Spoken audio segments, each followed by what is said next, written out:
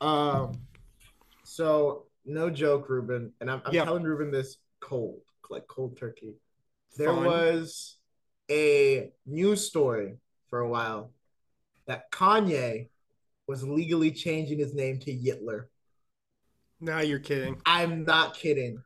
And people believed it. It was fake. It was proven to be fake, but people believed it. I think that says a lot about the state of Kanye at the moment because I believed it. I didn't blink twice. I looked it up a few days later because I was going to send it to you, Ruben, because I'm like, this was funny. And people were fact checking it, and it's false. But, for a second there, I believed it. I mean, take that as you will. Kind of It's messed he up. Kanye's the reason I can't post my Spotify rap. All right. Because he's on it. He's my number three. All right. He wrote graduation, man. All right. You can't use that as an He excuse wrote anymore. graduation. He wrote graduation. Graduation's a bop. In fact, Redacted. No, do not play graduation right now. I'm not trying to get Redacted. sued by a I keep Nazi. saying redacted when I keep trying to play it. Redacted. There's a line in graduation where Redacted. Kanye says, and I quote, I hate these N words more than a Nazi. Aged like wine, buddy. Aged like wine. Take a sip of that fermented to perfection. Cue the bar. Redacted. Redacted. Redacted. Still redacted. No music this week. Hello and welcome to Pop Cultural Quintessentials with Cubed. I am Ruben Quiros. I am 1/3 of Cubed. I'm joined by JQ, another third of Cubed, and Redacted. not Jacob. Where's he? He's not here. Yesterday he did text me. If I don't text you, No, don't say that. No. Jacob is taking final exams, or at least close and approaching final exams. Jacob is a loser who is still in school and does not have a college degree, unlike me and Ruben. But like Ruben and I, he doesn't have a job. But I have a job. I'm lying. I have a job. Yeah, you have a job. It's just not in the field that I would like to be working. If y'all want to visit, hey, you just doxed yourself, you idiot. That doesn't wait. What? Oh, Ruben, beep that out. All right, Jonathan accidentally doxed himself. Woohoo! Jonathan, please explain to the viewers internet safety and why they shouldn't do stuff like that. Okay, so valuable lesson. The reason you shouldn't tell people where you work / where you live on the internet is because you have to stop assuming that only your friends are listening to this type of shit on the internet. Me personally, I know that only our friends are listening to this, and maybe one creepy guy from Connecticut who will not be contacting me. But yeah, don't do that shit. There's that one guy in Brussels who's listened to this before. I don't know. I think he clicked on it by accident. He must have. He must have been like, "Oh, what these dias?" I don't know where Brussels is. Belgium. I've been there. I'm an idiot. I've been to Brussels. It's in Belgium. All right. Wait, shit. What if it was me when I was in Belgium? Oh, it could have been you. That actually might make sense. I didn't click on our podcast. Then it wasn't you. It was some random guy then. Wait, no shit. Did I? You know what? F it. I can't remember. Doesn't matter. I'm the guy from Brussels. That'd be funny. Okay, so it's just us, just quasi-cute, and we're going to talk about one news topic, a bunch of trailers that dropped because Brazil Comic Con happened and everyone dropped their trailers during that. Brasil campeão! Campeão del mundo, Brasil! And then we'll talk about Fabelmans, which we saw over Thanksgiving break. Fun fact, I think this is Ruben and I's first quasi-cube since our Amazing Spider-Man 2 rewrite, because usually I am the one who's missing. Busy. Yeah, I'm the one who's too busy. But hey, I opened up some time and here we are. Jacob is no longer with us. He wanted to take his career in a different direction. But What the frick? All right, let's start with this news story. We usually do Mr. Zaslav's Wild Ride, but there really isn't much Zaslaughing wild riding this week. Instead, let us jump over to Bob Chapek's misadventures. Um, the Ruben Incredible took Mrs. all of Ruben took all of 3 seconds to come up with that. I Yeah, saw, it wasn't even original. dude. It was so awesome. Not a lot of people know this. I was in the bar when Ruben wrote that name on a napkin, and he showed it to me, and I was like, no. I was like, no way. And he, Man, leave me be. How about you know what? No, I'm not. It's dead. I'm not gonna keep trying. yeah, we can't keep digging on that one. That one is dead, So man. Bob Chapek was Disney CEO since 2020. I think December 2019. Bob Wow, Iger. he really was barely even there. Yeah, I thought he was there for longer. Bob Iger. I think resigned officially in December 2019, and he was there for a lot of Disney's recent successes. Yeah, The successes with the MCU, the Infinity Saga. There was the acquisitions of Pixar, of Marvel, of Lucasfilm. All of that was Bob Iger. He'd been there for like a decade and a half. He decided, oh, it's time to retire. And then he picked Bob Chapek, who used to run Disney Parks, as his successor in 2020. Well, he lasted less than 2 years. He had his contract extended like 6 months ago. So they're going to have to pay him out. So Bob Chapek's going to be a rich MFer for doing nothing for the rest of his life. So that's fun. Um, and then the board voted out Chapek this 2 weeks ago. I think it was 2 weeks ago. Yeah, it was 2 weeks ago. And they brought back Bob Iger. yeah. Um, They pulled an Ides of March on Bob. What's his name? Chapek. They're both Bob. They're both Bob. Shows you how much I actually give a shit about this guy. A lot of people were happy about this. A lot of people hated Chapek.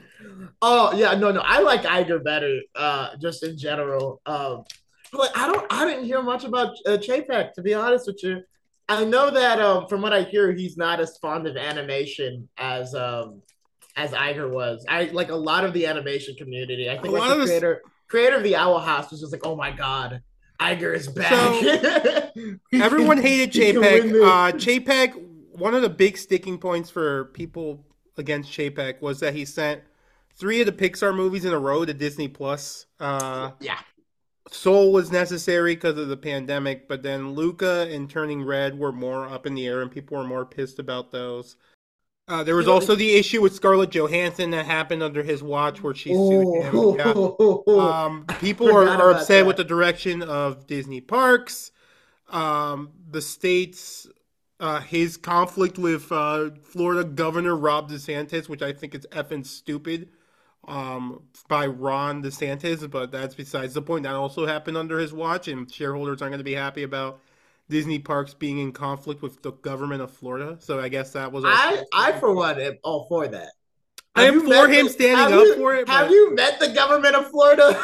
Yeah, it's a crocodile in a 3-piece suit. I meant an alligator. Shit, Ruben, bleep that out. yeah. So no, basically, he was silent about the "Don't Say Gay" bill in Florida. The people inside the company got pissed. Then he said something, and then Ron DeSantis retaliated by taking away Disney's tax exemption in their parks. I think they have a tax exemption in the. They did for a couple decades. What are they? The Church of Mouse? Are you serious? Yeah. And then here's the big thing. The Monday before Bob Chapek got fired, Disney stock report came out. They were 36% below their expectations, and I think that was the nail in the coffin for him. That was it. In fact, Bob Chapek being fired made Disney stocks bounce 9% by his. You are by effing itself. kidding It's me. kind of funny. That's a morality killer. Imagine you leave a company and the act of you leaving that company causes stocks to bounce up. Like why? What do you even do then? What do you do then? Look, one of the big responsibilities someone has as a leader is choosing their successor. And if we're judging Bob Iger's everything he did with Disney, I think his biggest mistake, quite honestly, was picking Bob Chapek as his successor. He just seems like a penny pincher during a pandemic, which Can was we? not good, not a good combination. They were still spending a bunch on Disney Plus content, but then penny pinching everywhere else in the company, which was effing whack as shit. Now it sounds like what they're gonna do is they're gonna start cutting back on some of the Disney Plus content, which good. Maybe we'll get some quality over quantity here, especially with the Yeah, Marvel stuff. The Marvel especially stuff. with freaking Marvel, dude. Marvel's been floundering a bit. Also, hopefully, Iger brings back theatrical Star Wars. I have kind of been interested in seeing Yeah, not another episode, but like at least a theatrical Star yeah. Wars tale. And I'm hoping that Bob Iger straight up just cancels that Night of the Museum movie, just Jonathan, that buries it thing's deep, done. It's just coming. bury it deep underground. Just let that shit die, please. So Chapek's new contract, he had signed it in July, just to give you more details, and it was supposed to run all the way through 2025. But they, Jesus, what? yeah, it was like a 3 year What? extension. What changed? What The changed? stocks most likely was the biggest. Just the stocks? That's all it took. Yeah, I guess when you're a publicly traded company, that's what the kind of sticking points, huh? I love how that's the sticking point. It's not all the creative backlash. It's like, oh my god, we're losing money. Oh shit. Jonathan, your thoughts on this story in general and the return of Bob Iger and the ousting of Bob Chapek? Look here. Okay, so in order of importance, Bob Iger's return. Kind of excited, you know. I don't really pay attention to this CEO crap or anything like that when it comes to creativity. Bro, Obviously, we you talk guys about know. Zaslav on this podcast all the time. I know, but that's because that man was heavily affecting the creative output. All That's right, true. That's true. That's true. Iger was more of a like, just do your thing. We'll support you as long as it's within reason, you know. That was another thing Chapek did, by the way. So back under Iger, the Disney creative heads like Kevin Feige at Marvel, Yeah, Kathleen Kennedy at Star Wars, Pete Docter at Pixar, Brenda Chapman at Disney Animation. I think I got that all right. Basically, they were in charge of what content would be made. What Chapek did is he put in another level of bureaucracy where people who weren't involved with creativity made the final decisions on content that was being made. I love that. I love it when people who have no idea, I love it when people who have no stake in the creative process have all the stake in the creative But process. Iger undid that right away because he doesn't believe in it. Right when he came back, he fired the guy Chapek had second in command, who was Yeah, basically overseeing the creatives and making those decisions. you're So that was the fired. big change that happened here. I am all Fired. for. Fire. I'm sorry. But No, I'm but all yeah, for that. Yeah. I'm happy about his return. I'm happy for the fact that there's more creative liberty. Obviously, I'm always going to be for that. Um, as for Adobe JPEG, I mean, I don't really know much about him. Every time that you say his name, I immediately forget it. JPEG. Yeah. Okay, so Josh Peck leaving is not that big of a deal. I think I loved his work in Drake and Josh, but he was definitely he's become he's in that start A with that power hungry, bald white guy. yeah. He's Yeah. turned into a power hungry bald white guy. Man, you could that is such a general term. You know how many people are power hungry bald white men? Jeff Bezos. The only reason Elon Musk isn't a power hungry bald white guy is because he got got hair bald. plugs. Yeah. No, well, he got hair plugs. Haven't you seen those like old pictures of Elon where that man's hairline is fourth and down, 10-yard Wait, penalty? those pictures are those pictures real? Those are real. I thought those were fake. No, they're real. Damn it, Elon Musk propaganda. I thought those pictures were fake. Anyway, yeah. So Apex Legends. I'm happy that he left. I think we should get some interesting stuff. I don't really care all that much. No, I get it. Him I get it. leaving. Yeah. I don't care all that much about him leaving as much as I care about Bob Iger coming back. You know what I mean? No, Like, yeah. like if he's responsible for the quality of Phase 4 Marvel, then I do care.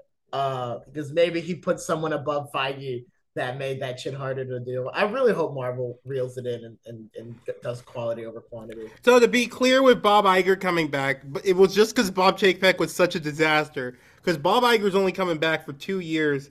Is basically to steer the ship and find the next successor. Basically, is what it is. That's God. That's The CFO who apparently took down Chapek. This came out yesterday, actually. Christine McCarthy, the CFO, who I think the Deadline headline calls her the King Killer who took down Bob Chapek. The King Killer. That's a strong phrase for a dude that was in a company for a year and a half. Yeah, I know. Well, she is apparently the leading contender to take over in 2 years. So we shall see what happens there. I don't think Disney's ever had a female CEO, so that would be interesting. It'd be good. Can't wait to hear the online backlash about that. Yeah, Jesus. But all right. A woman running Disney? What is this? Walt Disney wouldn't have wanted this? Yeah, no shit. Walt Disney would have wanted a man to run it. He would have wanted him to be anti-Semitic. I post Kanye West as a possible. Good Lord. Good Lord. All right. Moving on. Yeah. We're doing another trailer palooza since, like I said, a bunch of trailers dropped. Most of them were because of Brazil Comic Con. The only one I don't think dropped at Brazil Comic Con, but right before, was Super Mario Brothers. The second trailer came out. We need a trailer palooza theme. All right, go for it. See, I hate this. You only hit like 2 notes and that's it. Okay, wait, no. Okay, I got it. All right. Shit!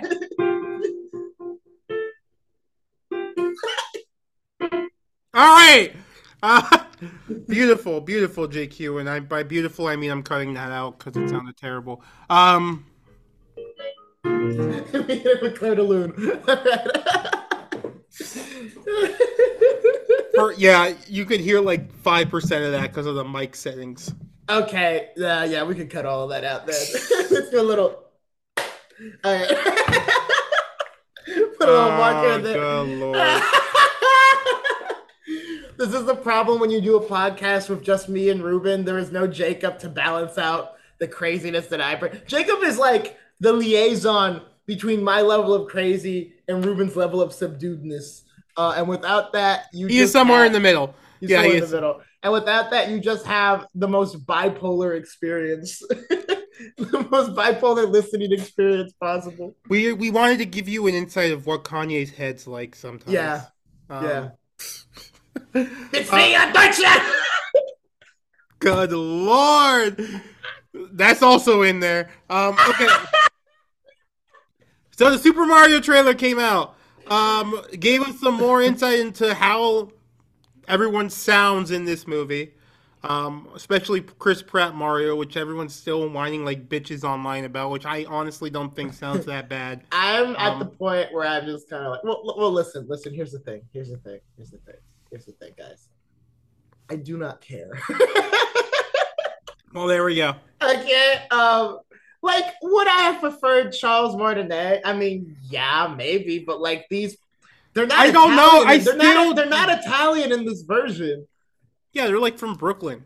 Yeah, so I can't. Or like can live with whatever that. Brooklyn's gonna be on this. Do y'all not remember what Mario sounded like in the Super Mario Super Show? This does seem like it's directly adapting. Like, Luigi, that's a stone. You didn't make it. He spoke like that. He spoke like I'm fine. Or Bob Hoskins in the old Mario movie. You remember how Luigi sounded in those old ones? Yeah. Mario.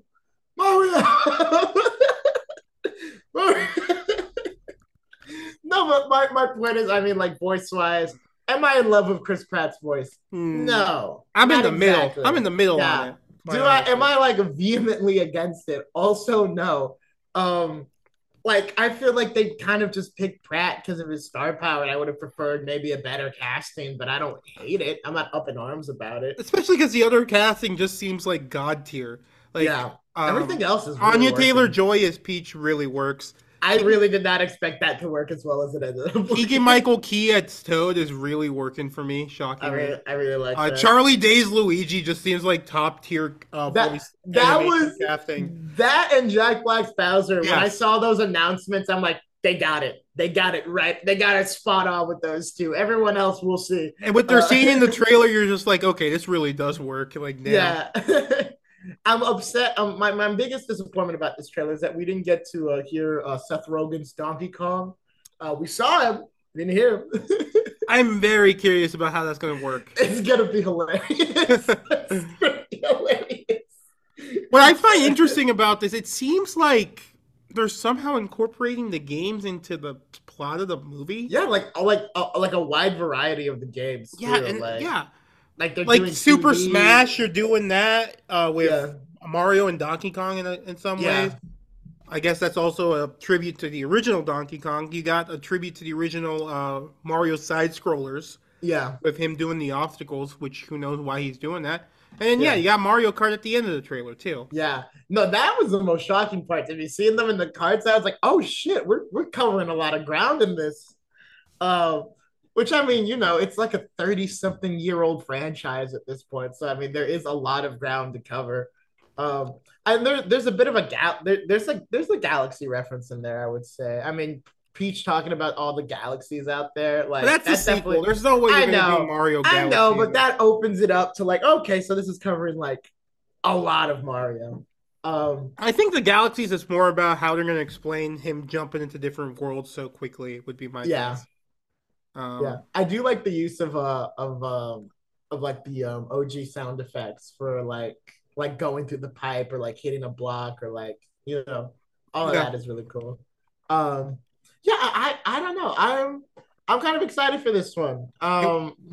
Like We I don't talk I, about the animation quality here too, because Jesus Christ. yeah, I don't believe Illumination made this. I can't. I don't. I'm sorry. I'm sorry. They must have outsourced this and then just put. Well, they always Illumination in. outsource, but it feels like they outsource. No, they somewhere else. outsourced it. They outsourced it somewhere better because let me tell you, this is not Illumination quality animation. It is like it is. I can't even say heads and shoulder above. It's an entire effing body above like anything that Illumination has done before. And I'm guessing it's because Nintendo was like, "Hey, we're giving you Mario. We're giving you our flagship franchise. Which if this is thing doesn't look pristine." They have been working on this animation for a Pristine. while, because if you look at, I think Sing 2, if you actually watch that, that made like a big jump for Illumination. And now you look at this and you're like, oh, was this all these advancements? Was this because Nintendo was down your necks? That would be hilarious. That's the one. There are a few times where businesses will actually push forward creativity. I'm not gonna say a few times. There are definitely some times where business can push forward creativity. That's definitely one of them. Just the pressure to make something that good sometimes pushes you to actually, try again. Illumination, Minions 2, Rise of Gru, looking as. Hey, that was a great animated movie. Ruben, shut the hell up. Oh man. Remember, Hard Knuckle went to jail after the events of that movie, according to China, and I live by that. If he's in the sequel, there's gonna have to be a lot of explaining. Yeah, we'll just do it with an opening crawl. Okay. Yeah, he broke out of glorious Chinese imprisonment. Who knows why? No. He wouldn't break out. It'd be he served his time and now he is out. Yeah. He tried to break out, but he couldn't. He tried breaking out, but failed because maybe there's a scene that opens Minions 3 when he's breaking out, but China would just delete that and say he went through the court systems, appealed, saw his parole board, and now they think he's a good man again. And because we are merciful jailers. Anyway. All right. Next up. Yeah. What were you going to say? Excited for this one. I am too. I'm very interested. All right, next up, going now into the Brazil Comic-Con trailers. Transformers: Rise of the Beasts released its first trailer. First mainline Transformers movie in 6 years, I think. Because I think 2017 is when The Last Night came out. Bumblebee came out 2018. Wait, I'm sorry, what? What came out 2017? This thing called The Last Night. You remember? Transformers: The Last Night, I don't Michael Bay's recall. final I don't think I know that Transformers one. movie. No, I don't think I know that one. Jonathan, I don't like The Last Night. It's no secret that I hate that movie with a violent passion. and why do you hate it so much, JQ? It's garbage, Ruben. It's garbage. All right, it's garbage. There's no plot. There's what Cogsworth. Michael, no, what's his name? Anthony Hopkins is in it for some goddamn reason. He gets killed by Megatron in the most comical way possible. Yeah, he gets killed at Stonehenge. Yeah, he gets shot. He gets murked, and he's just walking around. It's the funny thing. He's just walking around, and Megatron's just like he's like insect, and then he shoots him, and he flies into the air comically. Like I laughed at. I think the worst thing that movie did. I laughed at watching Anthony Hopkins die. That movie's cinematography was what Tommy Wiseau with the budget would have been. He grabbed an IMAX camera and a regular camera, and at the same time he was filming. So this reverse shot was an IMAX camera and a regular camera. So the aspect ratio. It's one of the most incompetently made, one of the most creatively defunct. It's horrible. It's horrible. There's nothing. There's the only saving grace of that movie is that Steve Buscemi plays a Transformer. I bet you didn't even remember that. I did not remember that. You didn't even remember. I did not remember that. Garbage ass movie. I remember during that movie, you turned to me and you're like, "Ruben, there's no plot. Why the hell?" It was after the Suicide Squad intro of all those Decepticons that they then subsequently murdered, like without ceremony.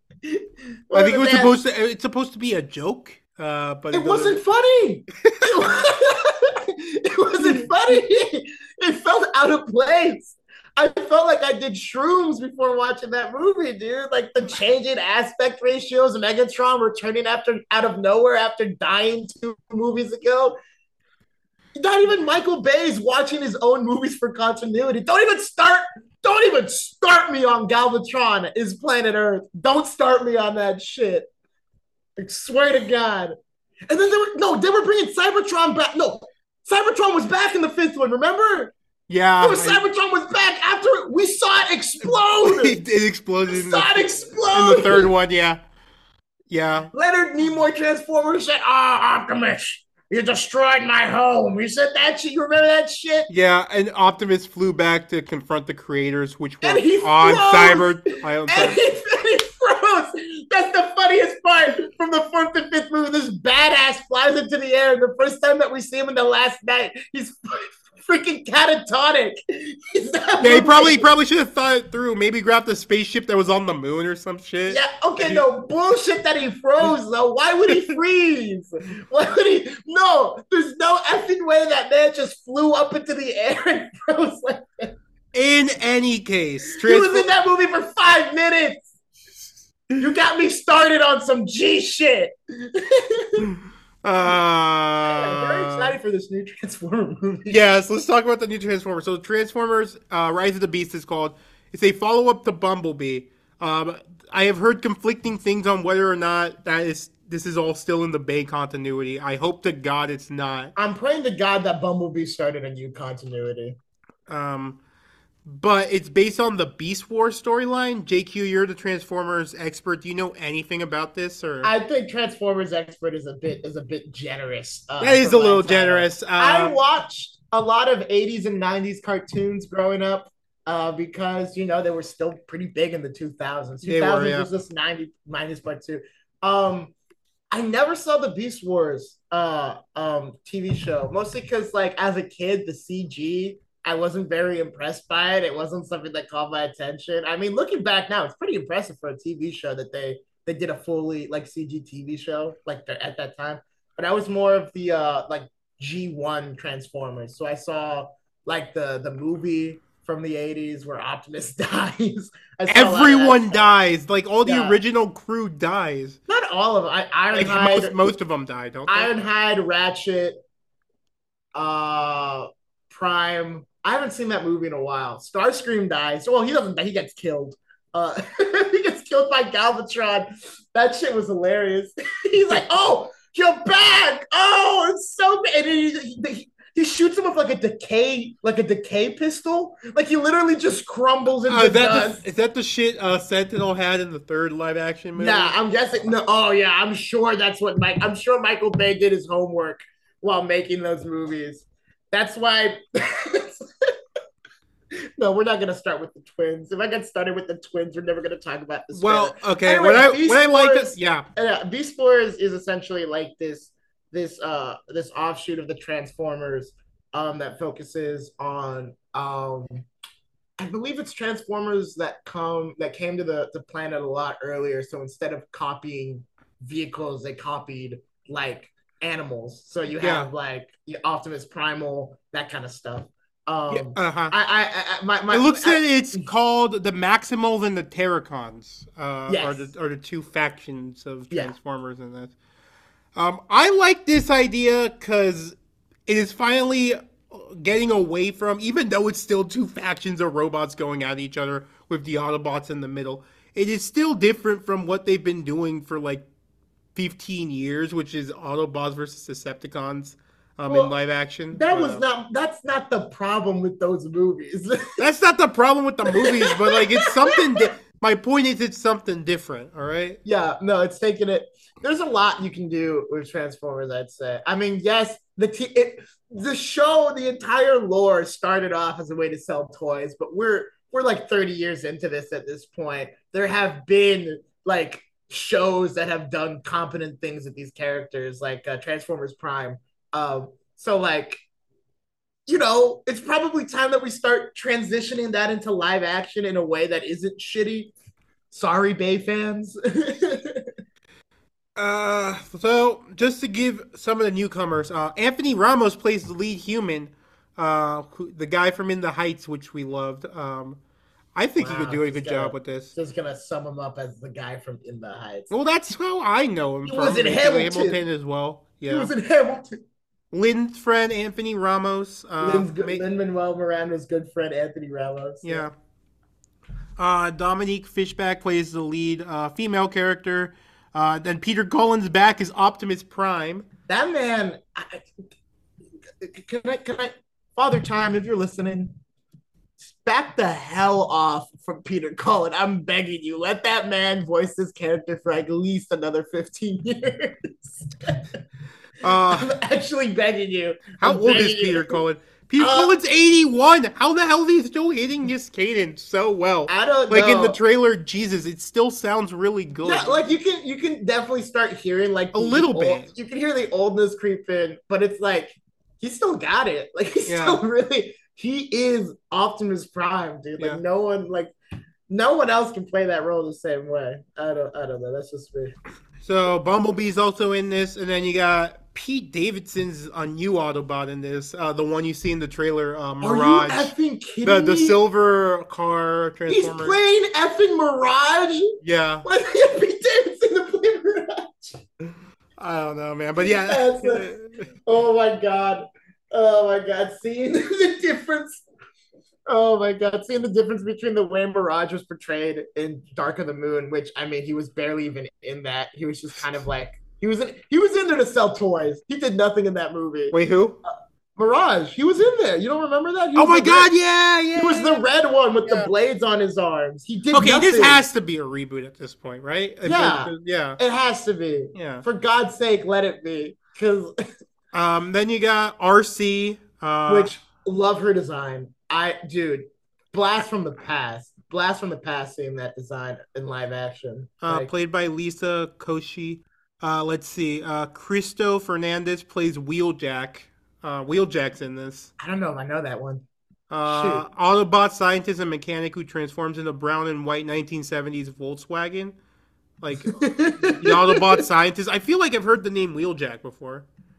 From like the original series, right? Oh yeah, it's what you use to like raise a car when it Dude, you know exactly that's not good lord. And then John DiMaggio is playing a Autobot called Stratosphere.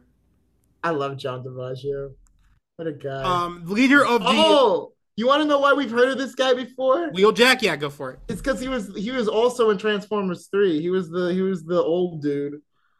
Okay, this is a reboot. This is a Yeah, he reboot. was the old dude who I got. refuse to He was believe the old dude who got murdered. Remember that? Like, B, I think they're going to kill us. Okay, unless Wheeljack is trans and changes like his gender identity, which I don't think Transformers is going to be that progressive. Unfortunately, I think this is a reboot. I think Wait, is Wheeljack a woman in this one? Yeah, exactly. Oh shit. Yeah. Yeah, no, Yeah. This is a reboot. Like, I don't think Transformers is that Ruben, progressive. okay, but Ruben, it's literally Transformers.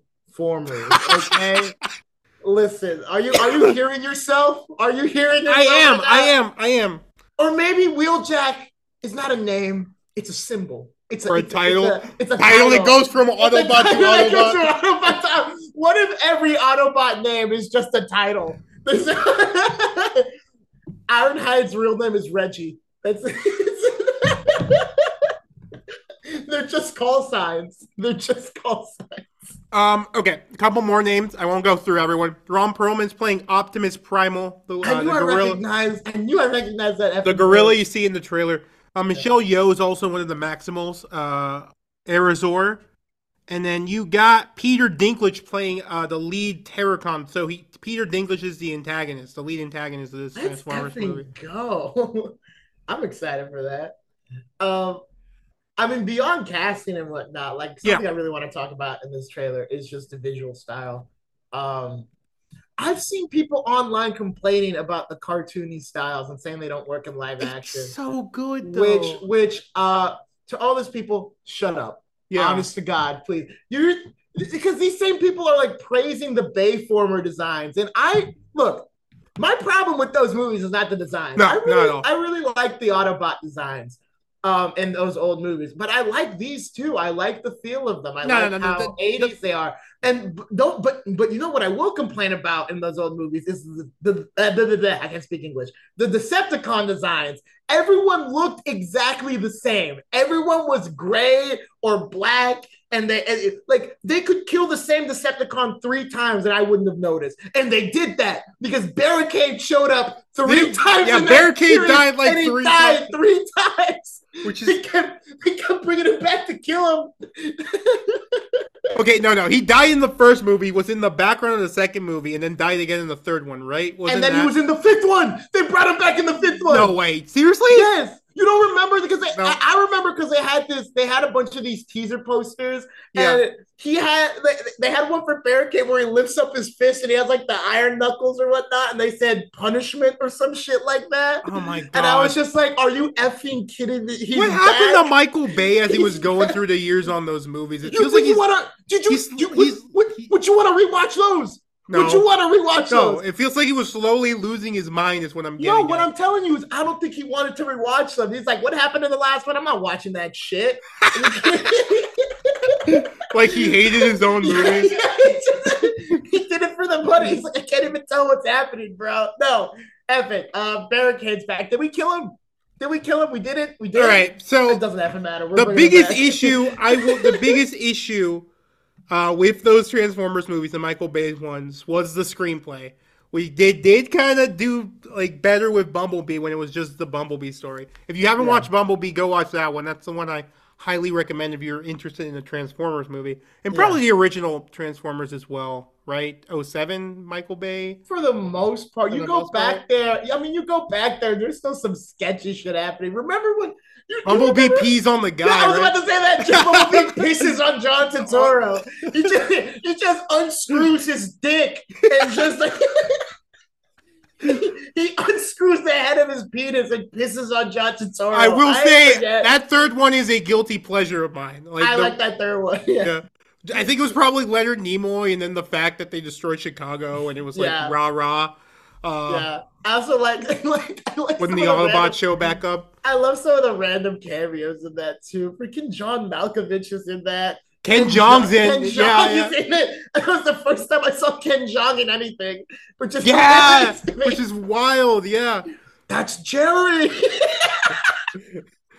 Yeah, it's after he had hit it big with the Hangover movie. Ruben Jacob and I quote that's Jerry line a lot, just randomly, just out of context. That's the line that they say when Ken Jeong gets suicided by a Decepticon. Man, these movies were stupid. It's not just that, it's that there was no consistency, Ruben. There was like they would focus too much on the humans and then they would come back to the Transformers and they wouldn't know what to do with the Transformers character-wise. Name one character development for any of those Transformers. Any of them. Nah, I got nothing. Yeah. Wait. I guess in the third one, Optimus trusts his mentor, and his arc is to not trust his mentor, Sentinel Prime, anymore. His arc is to be comfortable with saying we will kill them all. No, his arc is to be comfortable with the destruction of Cybertron. I think that's it, right? That's a weak ass arc, bro. I'm not saying it's a strong arc, but you said name an arc. That's like name the only arc. one. That's the only arc. That's the only one I got. That's the only one I got. Another one for you. The twins got progressively more racist as that second movie went on. we don't really do much reading. Excuse me. You think Tom Kenny looks back at that with shame? Like that's the one thing. Like if someone would walk up to Tom Kenny, I loved you as Skids. Bro, you were my favorite. Bro, I would walk up to him and be like, dude, I loved you as Skids. Can you do it? Can you do the voice real quick? He's just like, shit, man, it was a different time. He's like, look, Robert Downey Jr. had just done Tropic Thunder, all right? I thought I was untouchable. Hey, but that's different! That's it. No, do not bring Tropic Thunder. Tropic Thunder is making fun of that shit. Yeah, no, but that's what I mean. Like, Ruben, when has Hollywood ever interpreted nuance properly? Yeah, you're right. But that wasn't even done for nuance. Michael Bay literally stuck black Transformers with the main crew just so he could, like, I don't know, because he thought it'd be cool. He had them played by white people. Yes! Aggressively white people. What? He gave one of them a golden tooth! What the shit was he thinking? I love how this review of the... Does one of those Transformers drop the N-bomb during that movie? No, too? Oh, thank God. Jesus. I love how this beast morphers trailer review has turned into the lambasting of the Transformers franchise of Michael Bay's Transformers. Okay, well, to get back to the trailer real quick, because I'm guessing we're gonna have to move on soon. Yeah, probably. Something that I love in comparison between this and the old ones, is that, like, okay, the action is stylized. You can actually tell what's happening. I love the new designs. I really love the cartoony designs. I watched G1 Transformers. Like, that's my shit. That's my jam. That's what I know. Yeah. That's what I know. Like, yeah, the action just looks so comprehensive. It's filmed in a way like it has a visual personality that isn't just American flags and 360s around women screaming as Transformers fly over them. You know, it seems like the color palette is really nice. I'm telling you, there is something to be said about having colorful Decepticons, because I know you want to be like, oh, they're gray, they're evil, whatnot. That's not what they were originally. There is a distinct way to tell them apart. Like, this is a problem that happens in video games too. As video games have gone on, a lot of things have become duller and more brown and more gray, and it's harder to tell like where an enemy is in comparison to the rest of the terrain. So to have your characters pop out from the background, to pop out from like the surroundings, that's great. Someone's been watching Sonic Frontier videos. Oh, good Lord. But the CG looks pretty decent too. Like, the CG for those Bay Transformers started off really good, and then just started going It also got lazy. Like, was it the fourth movie when they brought in, like, the freaking flare transformation? The pill. Yes! Oh, my God. So awful. It was like a lazy way out. It was horrendous. But the director of this one, just real quick wrap up. It's Michael Bay. That would have been the best. That would have been the best payoff to the joke. But no, it's Stephen Capel Jr., the guy who directed Creed 2. Yeah. Oh shit. Yeah. So they got a competent director. But and I just got online, so this is what's worrying me when I'm looking at these credits. There are a total of 5 credited screenwriters on this thing. Ruben, the more writers, the better. But that's a hallmark of the Transformers franchise, which I think there were 6 writers for that last night movie. Yep. So all of which who should be fired and never work another day in Hollywood. Now I don't think a single one of those people should see should be allowed around a laptop ever again. I'm telling you that. This is not saying the movie will be bad. I am just cautiously optimistic because of the number of screenwriters on this one. Trepidatious. Trepidatious. We'll be trepidatious about this one. I'm excited. I love the use of Biggie in the trailer. I felt Yeah. like it was a. I feel like it's a weird song to pick for a Transformers movie, but I'll take it. You know, Transformers Rise of the Beast comes out June 9th, 2023. it was all a dream. I On used to read Word Up JQ's magazine. birthday present is this Transformers movie. Wait, when does it come out again? June 9th, 2023. You have got to be kidding me. Nope. Happy birthday to me. Oh my gosh. We're going to the theater with birthday hats on. And cheering on Optimus. Yeah, I'm walking with an Optimus freaking transfer. I mean, hello, by the Beast. And then Mario, I didn't mention this, April 7th, 2023, just to give that as well. I'm excited about that one. All right, next trailer. We spent way too long on that Transformers one.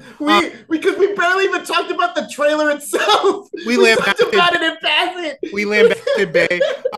Next one that came out. Yeah. Thank you, Ruben. That was cathartic. No, that was fun. That off my chest. Yeah. Let's go. Let's continue. I'm more calm. Indiana Jones and the Dial of Destiny also released its trailer. This is the fifth Indiana Jones movie with Harrison Ford. Steven Spielberg did not come back to direct this one. James Mangold of Logan fame, Ford v Ferrari, Walk the Line, other films he's done. Yeah. He's directing this Indiana Jones. I think the trailer looked pretty good. But then again, I think the marketing for Kingdom of the Crystal Skull wasn't that bad either. But I trust James Mangold to deliver a good final outing for Indy. Because he wrapped up Logan's story so well in 2017. So yeah, James Mangold, I think, is the only aspect of this movie that has me excited for it. Not even the John Williams score? Potentially his final film score ever? Wait, he's scoring this one? He's scoring this one, yeah. I didn't know that. Okay, that has me excited too. I'm constantly like sitting on a bed of nails, just waiting to hear that John Williams has passed. Because that day I will not be able to do anything. Like I will need to like sit down and just like, because that. Oh my god! But yeah, like, God, that man is Indiana. That man has made Indiana Jones. That soundtrack is a big part of what makes those movies work. I'm excited about that then too. But like James Mangold has got me excited because I've loved everything that I've seen him make. Even Walk the Line, I liked. I didn't love. I liked. But like he's a great director. I'm really liking some of the shot compositions in this so far. It's a very new look for Indy because it's a new director and everything. It's strange to see. It is the first director change we've had here, which is very interesting. It was a bit strange watching the trailer because I'm like, oh, like the cinematography and the shot composition, like that car chase scene. There's that one shot where like the car sweeps by the camera where I was just like, oh, beautiful. But it's so weird because it's like, oh, this isn't Spielberg, and you can feel it. You can feel that it isn't. But like it's still just so visually appealing that like I'm excited to see where Mangold takes it, and obviously like very excited to see Harrison Ford return as Indy. I think this is like the last legacy. This is like the last legacy character he really has to play. I mean, he played him in the fourth movie, but this feels like a definitive close to the Indy. It feels like his last big blockbuster we're gonna get with Harrison. From Harrison, probably. Yeah. Yeah, because what was it before this? Star Blade Runner. Blade Runner doesn't really count as a blockbuster though. It was made like one. It was made like one, but it's a thinking man's movie. Yeah. I gotta watch that movie again. I love you, Denny. Denny, if you're listening to this in the future, freaking hit me up. I'll write.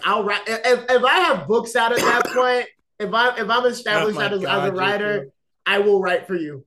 Basically free of charge. I will do it. Don't say that. You're just putting your future self in a bind. He will take money. He's not gonna be like, oh, I won't pay you. He's not gonna. Who knows? Anyway, no, I'm excited for this. Dude, we got to talk about that de-aging technology. It's gone so far. Going back, if you go back to the first time it was actually used extensively, which was Strong Legacy back in 2010, and go ahead to now, like it's insane how much it's jumped. I think it's because the lighting has gotten better, the texturing on it's better. It doesn't look Yeah, like a computer character anymore. yeah, Um, but it seems like young Indy's going to be a big part of this movie, yeah. in whatever way the plot is. Mhm. I don't know. I think it looks amazing. Yeah. Your thoughts? You're the one who brought it up. Yeah, I mean, yeah, no, I'm excited for it. Like, it's out of the trailers that I've seen, I think it's the one that I'm. No, no, okay, no, it's definitely definitely more excited for it than I am to see No, Rise but of what do you think Beasts. of the de aging? What do you think of the de? Oh, Yeah, that's what I was asking oh, you. Yeah, dude, it's insane. You sent a picture of it. I honestly yeah. thought it was just a picture from one of the old movies. I legitimately, it wasn't until I watched the trailer I was like, oh my god, it's gotten insanely good. It's scarily good at this point. Just like how realistic that de aging has been. It's to the point that you can rely on it to be a major part of a movie. And have it look good and hopefully stand the test of time. Because looking back at that old Tron movie, it's not bad, but the de aging could have been done better. But also, it was new. It was in its infancy. That's exciting. I think effects wise, it's also exciting to see what this movie has to offer. I think it's going to be a good movie. I think. So new cast members include Phoebe Waller-Bridge as Helena, who is Indiana Jones's goddaughter. Mads Mikkelsen plays the main villain, Let's who's a former go. Nazi during World War II, who was hired by NASA for the space program. He's trying Jesus. to use whatever the MacGuffin is for his own gain. Antonio Banderas is in it as a friend of Indy's. Toby Jones, which I think is a really good fit for an Indiana Jones movie, Yeah. quite honestly. He's also in it, and then Boyd Holbrook, the main, well, what should I call henchman in Logan, is also the main henchman in this movie. Was that the guy who played Donald or whatever? Yeah, That's his yeah, name. yeah. Yeah, yeah. The I, Wolverine. The Wolverine. Yeah, the Wolverine. I just remember his death was brutal in that movie. He just got surrounded by children and massacred. He got consumed by the grass. He got his neck snapped. That shit was brutal. Can't wait to see him get eaten by ants in this movie. You know, henchman deaths. Henchman deaths in Indiana Jones movie. That man is dead, like super Oh, dead. he's so dead. He is, and he's gonna die in the most horrific way possible. Because I mean, All right, here's the $1 million question with this one, and maybe we can gauge it from the vibes the trailer gives us. Does Indy retire or die at the end die. of this one? Die? I think he. Die. I think he dies. I think he dies. It's James Mangold, dude. I think he's dying in this. I'm upset. You know what? I am upset about one thing about this trailer, though. I will Yeah. say, where is Shia LaBeouf? Same question I had with the Transformers one we just talked about. Oh my god, the common thread. Where is Shia? Where is Shia? Chaya's kind of has his own issues to work through. Yeah, like domestic charges and shit like that. I don't think I actually talk about it, but yeah, actually that is Well, it. yeah, I'm gonna talk about it. He should be called out on that shit. That shit's rancid.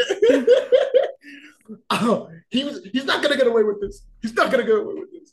No, but yeah, I'm He excited will for not it. divide us. Oh my god. You dare use my own spells against me, Potter. Anyway, Dial of True. Dial of Destiny. When's it coming out? June 30th next year, a week before Wow. Transformers, I think. Hollywood, you could have No, given me wait, no, that. sorry, a couple weeks after Transformers. Hollywood, that could have been my birthday present. And instead you gave me Transformers. It's closer to Dad's birthday, actually. That's his birthday present, technically. Yeah. Our dad is a huge indie fan. Well, he's like a big He's fan the of like a lot biggest of those indie others. fan. Like, Out I of think out he of showed it. the He showed it to us before he showed us Star Wars. Yeah.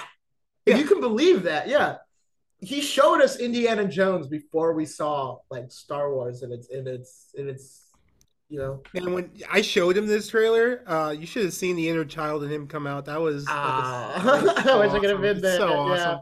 No, because I mean I He's got a so hyped. really He's so hyped for this one. yeah, I have a really special place in my heart for the Indiana Jones movies. Even like the fourth one, which I don't like all that Yeah. much. Like for me, it's like, hey, like it just I don't know. It's like a snapshot of a moment in my childhood that I will always remember. So yeah, I mean, Jesus. I mean, we'll get to this later when we talk about the Fabelmans, but Spielberg just great. What This is are great. you? Are you? Speaking of Spielberg, are you upset he's not directing this one? Or are you cool with it? Um, I'm cool with it personally. Would have been cool to see him wrap it up himself, yeah, but I kind of get it. I would have loved to see him wrap it up himself. Um, I would have loved that Amblin touch to it as well.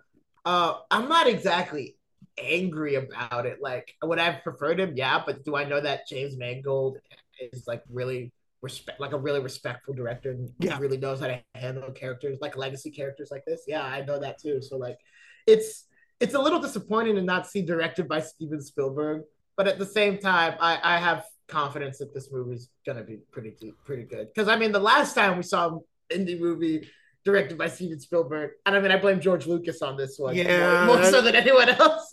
But you know, it wasn't exactly the great. story. Yeah, George Lucas. This is the first one that isn't directed by Steven Spielberg. First one that doesn't have a story by George Lucas. Good. That Get him out story of he there. came up with that fourth one, man. That man has lost his touch. The character dynamics in it were still great, but that's probably less to do with what Lucas came up with in the first place. That alien Some plot. of those new characters were garbage, dude. Yeah, some of them were, but Remember like, what was his name? Jonesy. That guy. I don't even remember. I hated him. Double agent, triple agent, quadruple agent. I wanted him to die so bad. I wanted him to be the one who fell into that pit of ants. God, that scene was traumatizing as a kid. Yeah, you keep bringing it up, so yeah, I imagine it was. Because it was horrifying. You think I want to see a man scream bloody murder into a camera as ants consume him? That shit's horrifying. This will be the first Indiana Jones movie I see in theaters too, because the fourth one I'm gonna. Oh, that's right. Yeah. You didn't go see that one. I was upset about that in the long run because I was tired that day. But if I could go back in time, I would slap young me in the face and be like, "Get your ass up! It's a Spielberg movie, dude. You know how many? You know the next good one of these that you're gonna see in theaters? Long time. The next great one, I should say. Yeah. Well, no, Lincoln. I don't. Lincoln was what 6 years after? Yeah, 2012, 6 years after. No, 4 years after. Yeah. Only I feel like that was the last Spielberg movie that really like whoa me. You know what I mean? Like the one. It's truthfully the only blockbuster of his you've seen in theaters because he doesn't make many anymore. Was Ready Player One. Yeah. I don't know if he'll make any more blockbusters. People give that movie a lot of hate. I think it's all right. I think it's good.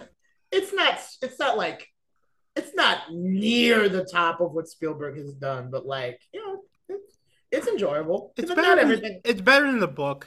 Better than the BFG. Yeah, that one was. God, that one was a misfire. That one was bad. I was like, Steven made this. This movie is garbage. Yeah, a lot of people say The Terminal. Some people say Hook, which are stupid. Oh yeah, honestly, no. People who say Hook can eat my freaking shorts, dude. No, Spielberg's worst movie is the BFG. Yeah. Sorry, Spielberg. We can't all bat 100. It's all right. We forgive you. All right, moving on. Another trailer that dropped. James Gunn gave us a sneak peek into his final film in the Guardians franchise when the Guardians of the Galaxy Volume 3 trailer dropped. Comes off the heels of the holiday special, which we're not going to talk about on this podcast. We'll talk about it on the next one when Jacob's back, which I personally thought was a great little adventure with the Guardians. I really liked it. I definitely went through the metamorphosis that I went through while watching Peacemaker, where I was like, okay, this is all right, and then I was like, okay, this is good, this is really good. It's funny to me about James is that like when his comedy is on, it's on, and then like when it misses a little, you're kind of like but then he brings it all back together, and you're just like, you know what, I loved this. This was a great product.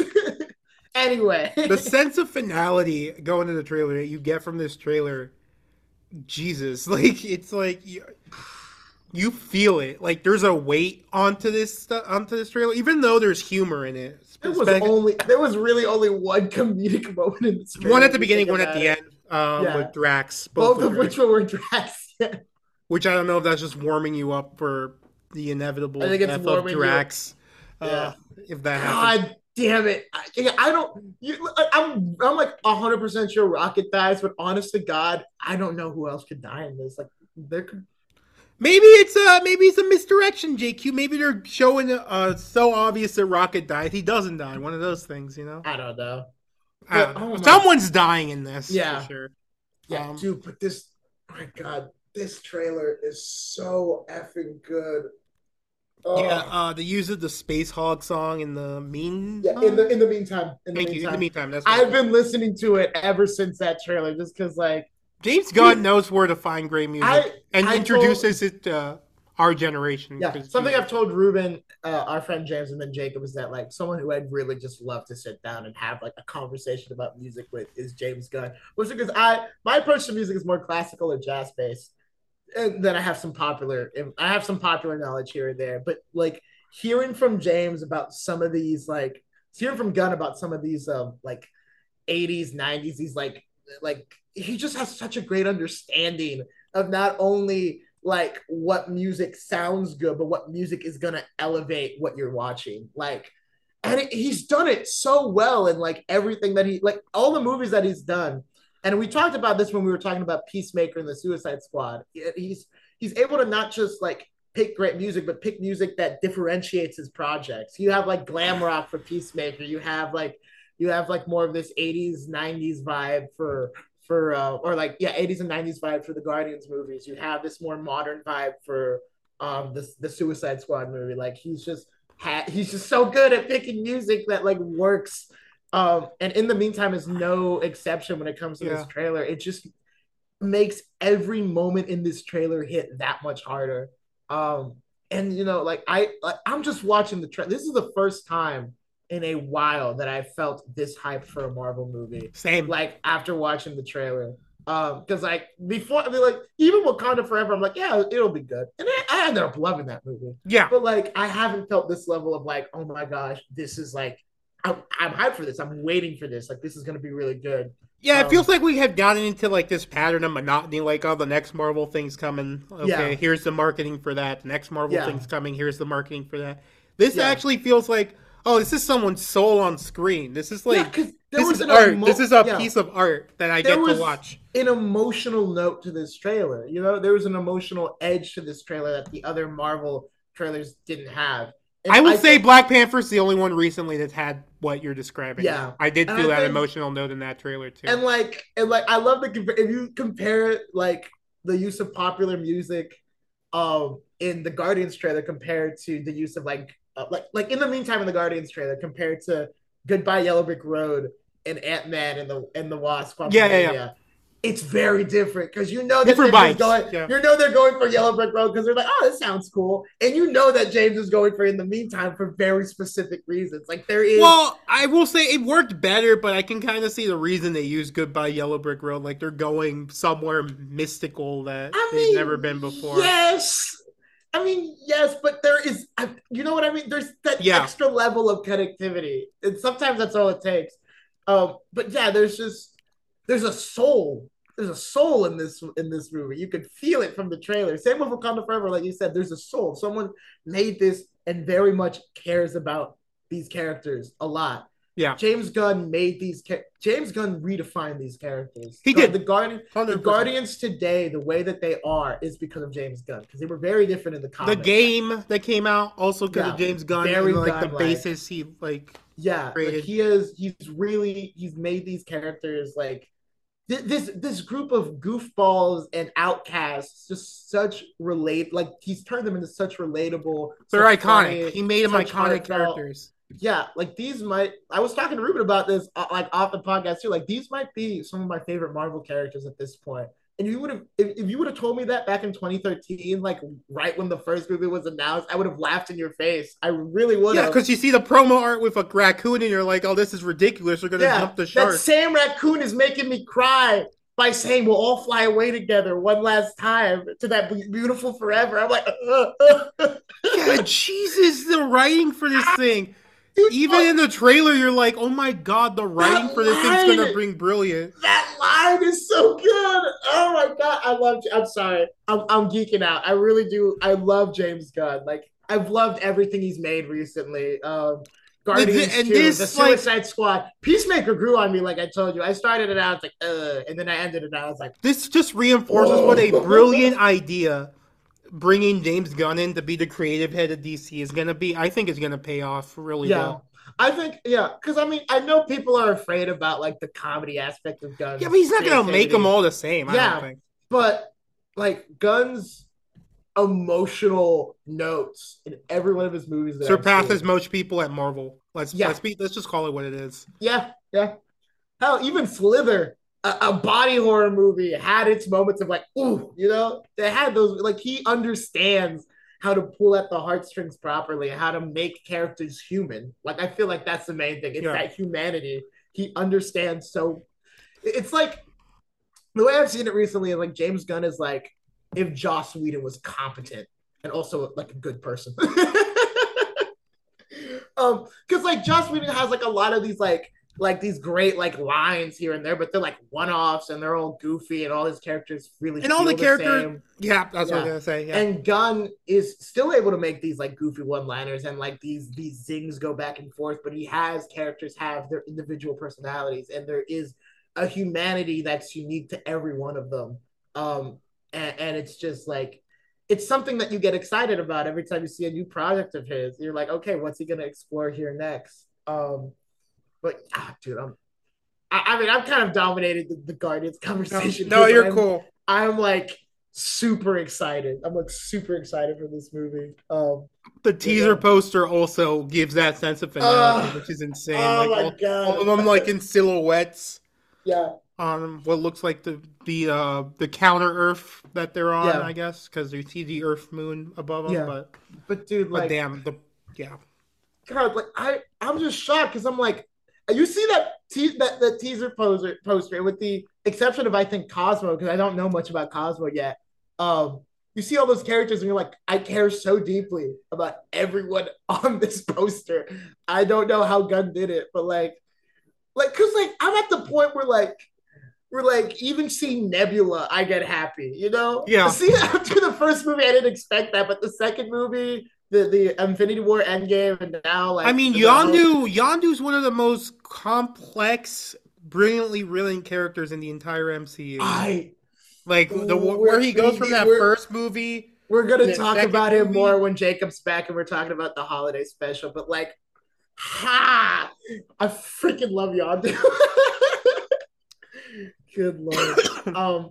But yeah, when is this one's May? This one comes out 5th? May 5th. Yeah, you're correct. Next Very year. excited. I'm super excited. Also, love the use of a practical set here. They used it for the holiday special as well. But the practical nowhere, thank God. I was kind of getting sick of the volume shit. Yeah. I'm gonna be real with you. Yeah, Marvel, please, more practical sets. Yeah. They feel real. You feel like you're in there. The volume shit is impressive. Yes, it is. But only use it when you really need to use it. In that those Thor movies where they went too far with it. Too much volume. Too much volume in the Thor movie. Nothing felt grounded. Nothing felt grounded. All right, final trailer we're going to talk about. And we can be brief on this one since we've already gushed about this show so much with the past trailers. The Last of Us released its full trailer. It comes out in January. Very weird use of a trailer song on this one. Ruben Take On Me? Yeah, Take On Me by Aha for a post-apocalypse. I don't know, it doesn't work for me. But yet again, I didn't play the game. So I need to play that game. What I like about this one is need to play that game. The production design on this one's insane, especially for a television show. Talking about practicality. Yeah. Like, the clickers, I think they use prosthetics more than anything, and you can tell it looks really good as well. Yeah. They slightly enhanced them with CGI. That's about it. Pedro Pascal and Bella Ramsey as Joel and Ellie look like they're going to knock it out of the park in the limited stuff we've seen. Especially Pedro. That Joel character, really hard to play, and it seems like he's going to hit all the emotional notes you need to with that. I mean, it's Pedro. It's Pedro Pascal, man. That man is... If you know what's coming story-wise, you can kind of see that he's going to nail it. I don't want to spoil it in case someone hasn't played the game. Play the game. I will. Not just to you, to anyone else. Yeah. But yeah. Delvin, what do you think of this trailer? I liked it. I don't know. There's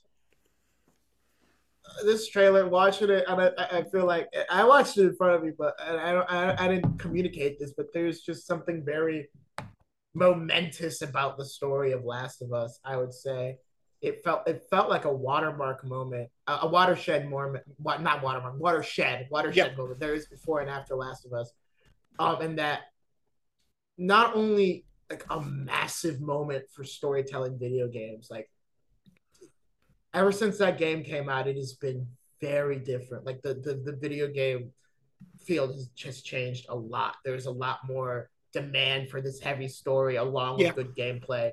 Um, but I mean the effect of The Last of Us goes beyond that because this dynamic of like found father and offspring has gone on in several forms of media. You see it in Logan, you saw it in Hunt for the Wilder People, The you see it in Mandalorian. The Mandalorian, the new God of War, hell, Yes, yeah, yeah.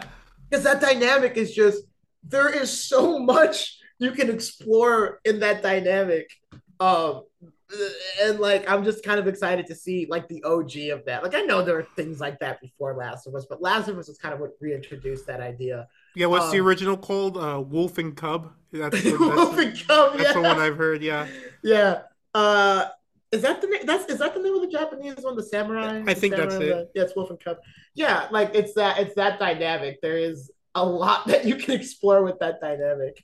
But yeah, no, watching this trailer, I will admit, Ruben, really made me think, like, oh God, okay, maybe I do have to play these games. I'm not into shooters. I'm really not into shooter games, which is why it's been hard for me to get into Uncharted or whatnot, because I really like those platformers slash kind of like melee combat based games. Like that's my bread and That's your butter. cup and tea. Yeah, puzzle games, that kind of thing. Like that's my bread and butter. Like I'm really interested in playing uh I've been, especially speaking of God of War, just all of God of War. I've really been interested in going back to even like the very first one that they made for, I believe, the PS2. I want to say Mm, because that the new one looks great, but the old ones also look good. But like, yeah, this if nothing else, even if this turns out to be like a complete dud of a show, like I think it'll at least encourage people to be like, hey, well, I mean, might as well see what the original was like. So I'm excited to see it. I really love Pedro too. That man is on a roll, and I hope he yes, he stays is. on it. I really hope he stays on that roll. We will for sure be reviewing Last of Us when it comes out next month. So Yeah, look forward to that. All right, now we're gonna talk about what we've been watching lately. First off, The Fabelmans, directed by Steven Spielberg, came out during Thanksgiving week. yeah, So it's not a straight one-to-one biography or biographical film, I should say. biopic or biopic, Bi depending bio on who. biopic. Some people say biopic. Some people say biopic. James, I disagree with say calling it biopic. James, James. but what's funny? We talk about way too many James Jimothy on this pod. Knowles. I was gonna say we talk about too many Jameses on this podcast. We're talking about the one that nobody knows. Yeah, Right James now. Knowles. James Knowles. He lives at one. Oh shit! I almost did what you did at the beginning of the La la la podcast. la la la la la la la. Uh, Not listening. Not listening. I can't cover my ears because I have headphones I on. mean, your ears But are already covered then, technically. shut the hell up. You know what I mean? Um, But it's a semi biographical film about his childhood, adolescence, young adulthood.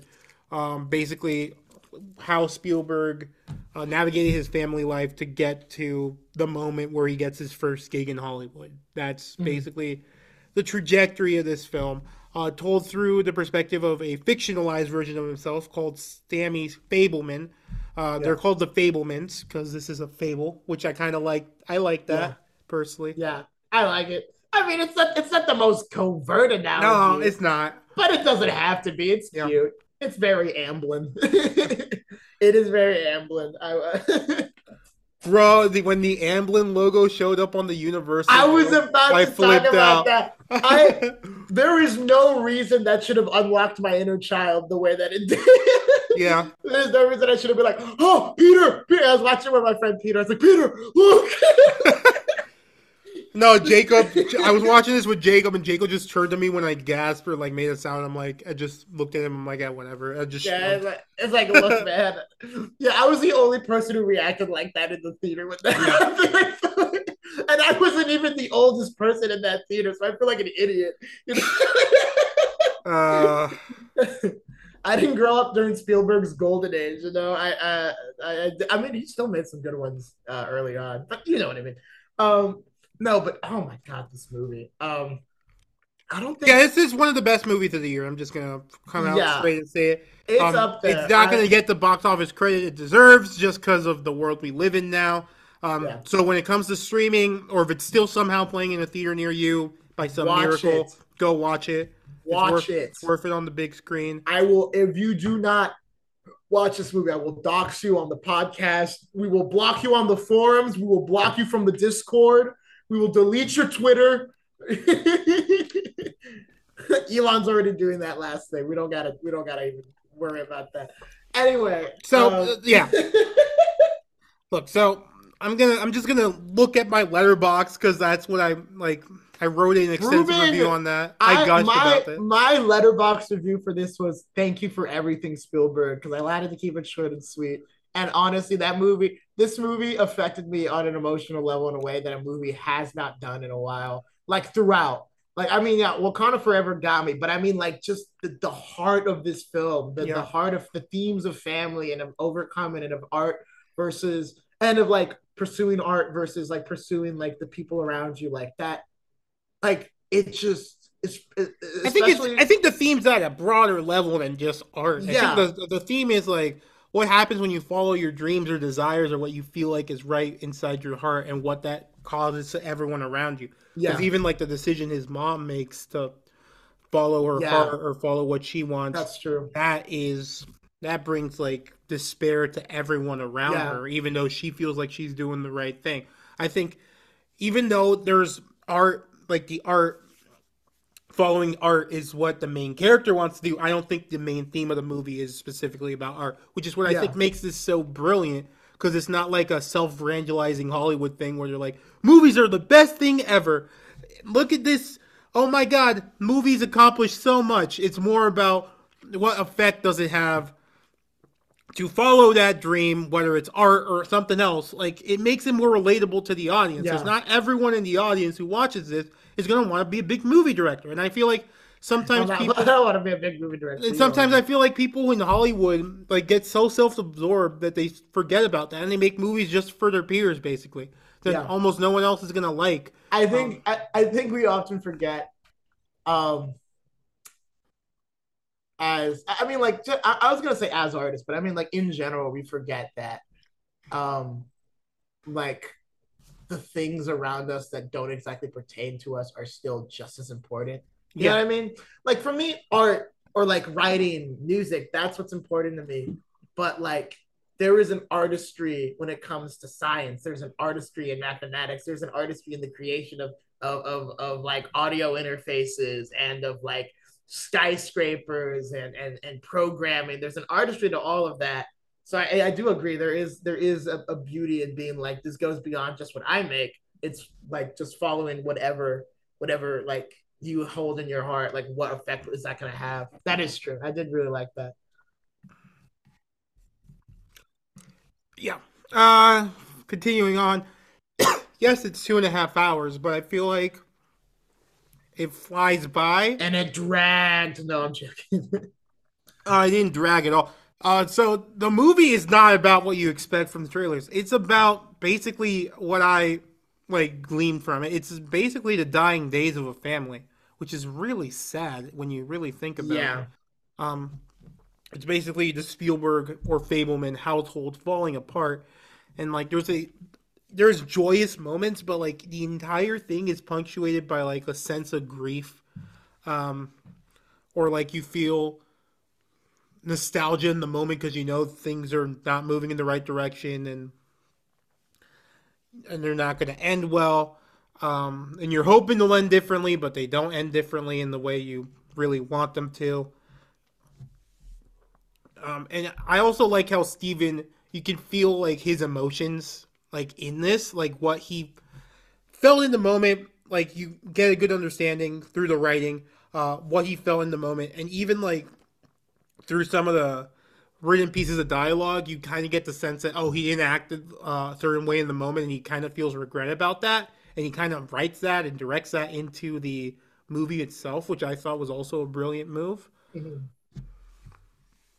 Uh, I love I, how I don't know, Jonathan. What do you think about like that I underlying I was gonna say emotional component of the movie? he did it effectively because it Yeah, got to me, and I we live in a perfectly healthy family, but like it got to me, and I felt it, and I was like, yeah, like I understand that pain of like being able to, and something that I can't even remember if they talked about this in the movie or not, or if this is just like something that like I've just had a conversation with other friends of mine about, but like it's almost like you turn to this film world, or you turn, for my example, to writing or music, because this is like, oh no, they did talk about this. The mother did. I remember now, she did. But like how you turn to these things because for a moment you have control. For a moment, are the end all be all to this. The mom was a pianist. yeah, She wanted to be like this big concert pianist. yeah, She never able to. And I loved that moment when she was talking about a score as like this is like a little getaway for just a moment. You know everything that's going to happen. You know exactly how things are supposed to be, and that applies, I think, to the art of making movies and to Stanley Fabelman's character.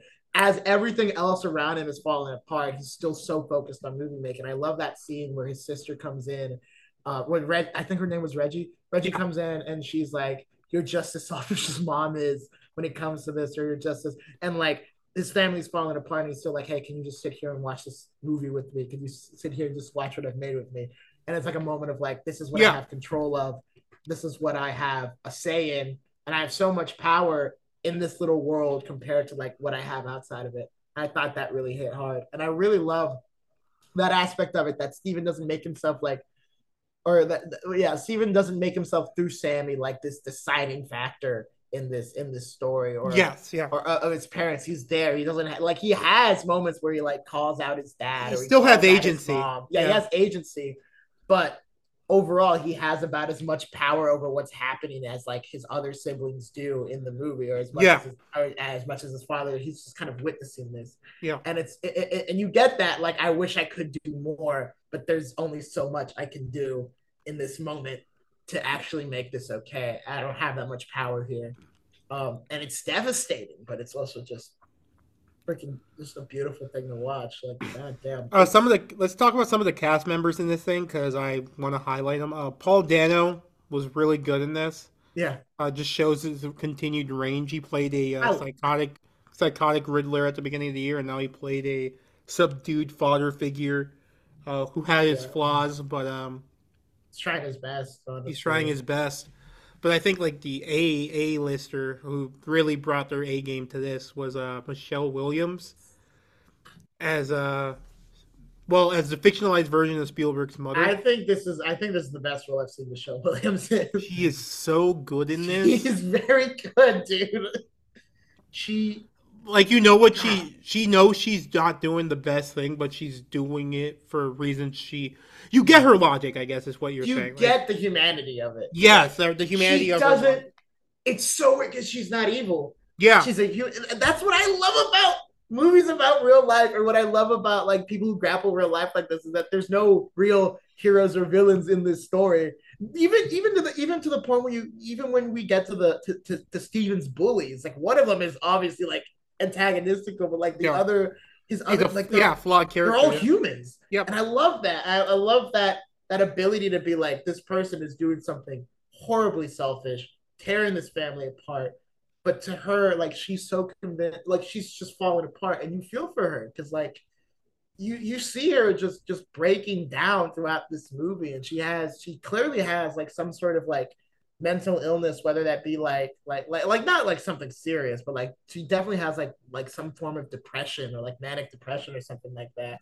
Yeah. um at least from what I can see. I'm not a psychologist, but I do have depression, and I know the signs. Um, but Fun fact: the monkey she gets, the capuchin, is the yeah, same capuchin that was in the Night at the Museum movie. he's still alive. Yeah, Crystal the monkey's still around. I thought. I thought she was dead. Nope.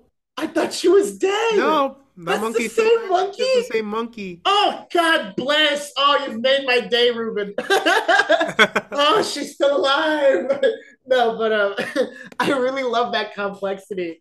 And Michelle Williams just Yeah. brings her A game, bro. Like, oh my gosh, like captures the childlike nature of this person. I like that though. She's very childlike. She Yeah. has a, and you can like you can see the positives and the negatives of Of that that, yeah. in an adult, like because like you're like, oh my gosh, like she relates to the kids so much, and she's very exuberant and energetic and excited, and she makes the people around her excited about life, and at the same time she's childlike. She's not mature emotionally, or in some aspects, like like her emotional intelligence is just all over the effing place, and Yeah. like I just love that exploration of like the good and bad qualities of something like that. There's just a lot of nuance in this movie, a lot of like really, really good character development and character moments. And I mean, the actors just bring it out. Ruben, who played Sammy Fableman? Because I think he's another standout. Oh, the hold on. I can tell you. Oh yeah, Gabrielle LaBelle Yeah, played Sammy Fableman. Man, that kid's going places. yeah, He, like I mentioned to you, like all these powerhouse actors were around him, but if that role does not work, if that actor is not bringing their all and doing it well, the movie would have fallen apart. yeah, Um, yeah, because there's a lot of emotion that's required from like the Sammy Fableman yeah. character. And not just that, Um, a lot of subtle emotion. Subtle emotion as well. Yeah, Yeah. because like it's one thing to like be like exploding in tears and like Yes. angry, Yes. but there's a lot of like, holy shit, what do I do in this moment? There's a lot of conflict. Like, I love the scene where he's going over the camp footage and he starts to notice his mom around Seth Rogen's character. Seth Rogen also did a great Yeah. job in Yeah. this movie in the role. But like, because it's not like an immediate like ah, or anything, it's Yeah. not it's a freak out. It's just like a slow burn of like, oh my god, wait, did I see that right? Oh my god, and then Yeah. like he stands up and he's just like, and just that build up throughout that entire scene. The use of music too, John. Thank you, John Williams. John Williams. Last uh, collaboration with Spielberg ever. yeah. Um, I'm not sure how much original stuff was in it because I know there was some Bach here and there. There was some. I don't know. There was not. I don't think there was Debussy in there, but there was like some classical rep in there. Um, but There's like some, yeah, some yeah, original but stuff, especially the towards the end. I think. yeah, There's but the music really, the use of music in general, just really brought the movie to another level as well. So whether John wrote it or was a consultant on what to do there, like he did a great job. yeah. Honestly. Um. Judd Hirsch had Oh a my 5 minute effing role god! in this. People are giving it Oscar buzz, and it was like 5 minutes of screen time. And I think I actually agree with them. It's 100% deserved. This He man about to pull an Anne Hathaway. and Hathaway and Mahershala Ali. He could absolutely win an Oscar for 5 minutes of screen time because his scene is the thematic backbone of the film. To be Yeah. real, like he basically needs to deliver the themes to the movie in a direct way because they've been there the entire time. But like it's when it's said directly, it's by his character for the first time. Yeah. That's when you like directly get okay. This is what this movie It is is about. exclamation point on like the first act essentially of like Yeah. this is it. This is what we're going into. And god damn, he knocked it out of the park. I love it. Bro, he took that scene. He just took complete control of that thing. Yeah. Oh, just great delivery, great range of emotions, comedic and yet heartfelt at the same time, as only Judd Hirsch can be. Like, he looked like a schlemiel, though. I'll tell you what, he did kind of look like a. There it is. For our listeners, when we would watch Independence Day as kids, Jonathan would always say that about Judd I Hirsch's love character. Yiddish. That. Yiddish is such a. I'm not gonna say a funny language. That's mean. It's just a fun language. There you know? go. Fun. Yeah. It's a fun language. I love the sound of it. Schlemiel. Come on. I love the that's in Yiddish. You know what I mean? I don't know. That might sound insensitive in the future, but I really just love Yiddish. Yeah, I think just to really quickly touch on it without spoiling, I think the final 5-10 minutes of this movie just really tied it all together really well. Shout out David Lynch. David Lynch's small scene in this is also I really love he's good. also really good in this movie. Oh my As god. the first director who gave Spielberg advice. Yeah. And Um, that final shot, yeah, we're bro. not spoiling it, We're but not gonna spoil the that final shot. shot. I'd go as far as to say it's one of the most effective fourth wall breaks I've seen in a movie. Yeah. Um, Um, oh my god, dude! I think it is the most effective fourth wall break I've yeah, seen in a movie.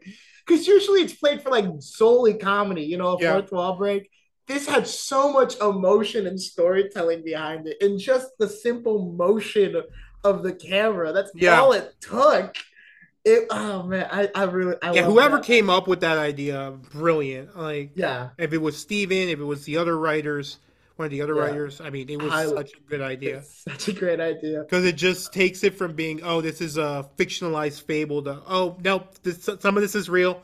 Look at Yeah, this. that Yeah, is kind of like yeah. that's the moment of like, oh, it's real. This is real. We know where this goes from here. Like yeah, that's the other part I love from that chat is that you're like, this is Steven Spielberg. You know what happens next. Like yeah. this man just starts batting and he does not stop.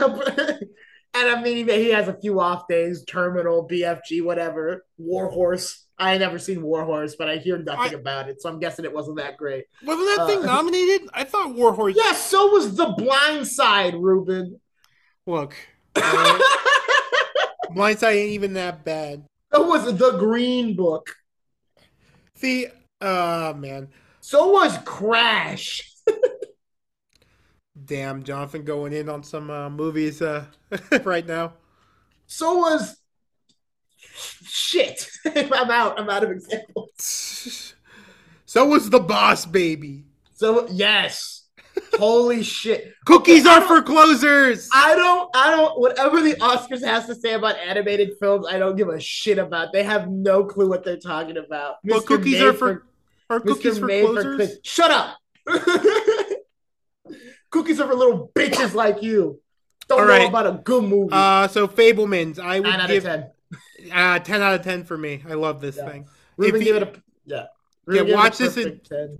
perfect 10. So watch this in theaters if you can, and if you can't, watch it on streaming. I don't know if it'll be Peacock. It probably will be Peacock.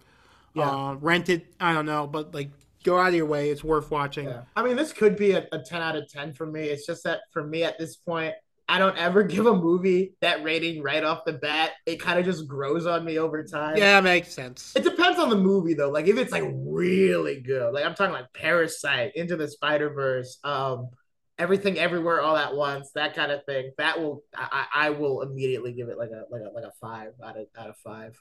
But yeah, no, this is still like this is a must watch. It's a must watch. He's All back, right. baby. He's back. I was last thing I will say about Fableman. Yeah. When I first heard it announced, it made me super sad. And Ruben, I've talked to Ruben about this too. Is that like it feels like an end of life project, It does. And It does. it kind of makes me. It kind of like impacted me in a way. I'm like, oh my god, Spielberg's making this type of movie, and it made me realize, crap, we could be getting close to the end here. It really made me sad. But I mean, the quality of it overall. I mean, like whatever time we have left with Steven, I'm game. Like I'm just so grateful for everything this man has given us and given to the art of film over the last few years. So like, God. Anyway, yeah. But that'll do it for today's episode of Pop Culture Quintessentials. We've Bringing the guitar, bringing bringing the Kanye music. Don't bring in Redacted. the Kanye music. Don't take off the It keeps saying redacted. It keeps saying Redacted. access to that. You don't got the answers. You ain't got the answers, Sway. You ain't got the answers. Man, his interview yesterday, I'm not going to parrot any of the shit he said, but if Hey, you go look at, he did another interview yesterday. I just It think is that whack ass. everybody on this planet has value if they brought something to the table. Nope. Especially our Lord and Savior Jesus Christ. Are you a part of the Church of Catholicism? That's not what he said. To wrap up the pod, first reactions for Avatar: The Way of Water came out. JQ, What are they? positive. I can't say that word. Cut that out. Bleep it. Bleep it. I said fudge. I said fudge. So I'm upset. I want this movie to tank. I don't think you guys understand. I have never prayed this hard on a man's downfall in my life. I am on my knees, on my bedside. The biggest praise I've seen is for, surprise, surprise, the technical aspects of the movie are jaw dropping. Never seen anything like this before. I am like Eddie Brock in Spider-Man 3, praying to Jesus that Peter Parker dies, but instead of Peter, I'm talking about Cameron. I want this man. I don't want him to die. I just hope this movie bombs. All right. James Cameron was also asked, when's the best time to use the bathroom during Avatar: The Way of Water? He said, "Piss yourself." Right? No. No, he said, no, because it's a 3-hour movie. And he said, use it at any point during the movie. You'll catch whatever you missed during your second viewing. I'm gonna kill him. I'm gonna kill him. I'm gonna kill him. I'm not even. I wish you would have said. I wish you would have just said, "Piss yourself." I really wish you would have just said. James Cameron not worried about Avatar 2 flopping. Quote: "If I like my movie, I know other people are gonna like it too." Oh shit! Why are you getting up? Are you trying to get a rise out of me? Are you trying to get a rise out of me? Yeah, potentially. Oh my god, F this guy. He's so cocksure. It's annoying. If I like it, other people, shut the hell up. Shut up. God damn it. You piece of shit. Eat my chode, James Cameron. God. Why? Why, Ruben? Why? I hear it's like a setup for the other movies too. Would you shut up? Apparently he has Avatar 5 and 6 planned out already. This man thinks he's gonna make it that far. I laugh. He's a rich white guy. He is gonna make it that He's far. not gonna make it that far. He said he's prepared to end this after the third movie if this one flops. This one's not gonna flop. Everyone, hey, shut the hell up. Everyone, listen to our podcast. Raise your hands. Give me your power. Give me your power. Everybody, raise your hands up in the air. Summon your power to the Hollywood gods and say with me, James Cameron, Avatar 2 flop. Come on, stop. Don't go to the theaters. Pirate it. Go watch it on your laptop like it was intended to be viewed. Raise your hands in the air, everybody. I need your powers. This bastard used 48 frame per second 3D. Oh my god, this is gonna hurt my eyes when I go see it. I'm gonna have an epileptic breakdown during this movie will be responsible for the death of at least 3 people. I'm calling it right now. You think people get the Avatar blues again, JQ? If people get the Avatar blues again, they deserve it. I mean, at that point. Do you notice how these Avatar movies seem to come out close to recessions? What is that? He's trying to capitalize on escapism. He's trying to. You think it took him this long to write this half-ass hackney story? It took him this long because he was waiting for humanity to be at the lowest of its lows. Because when you take a person who is broken and you give him just a little bit of hope, you give a man a dental floss. He thinks he's a cowboy.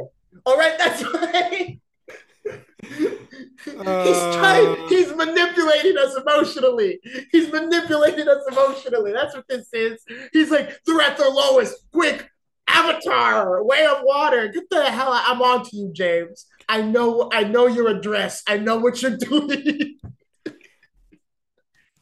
I get the feeling this is gonna be like the first one again, except shut up. Except longer. No, I'm saying. Oh, you mean like the movie itself, like the story? Yeah. I thought you meant its success. It will not have that same success. And James, I could not believe he had the gall to say that shit. It's so on brand for him. You'll catch it on your second viewing. What if I have to piss at the same time, James? Huh? I'm out of breath. I think we're gonna have a coronary, dude. Man. You did this on purpose. You saved this for the end on purpose. I'm gonna kill you.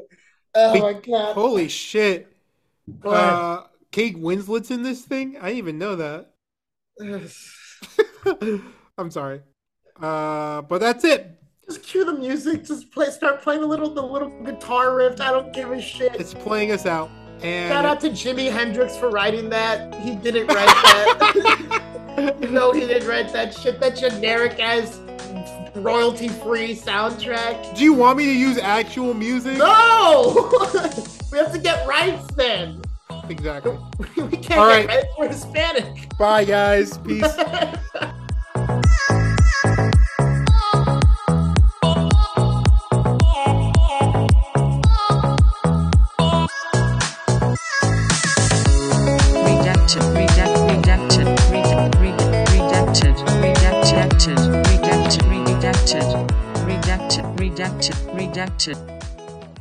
Redacted.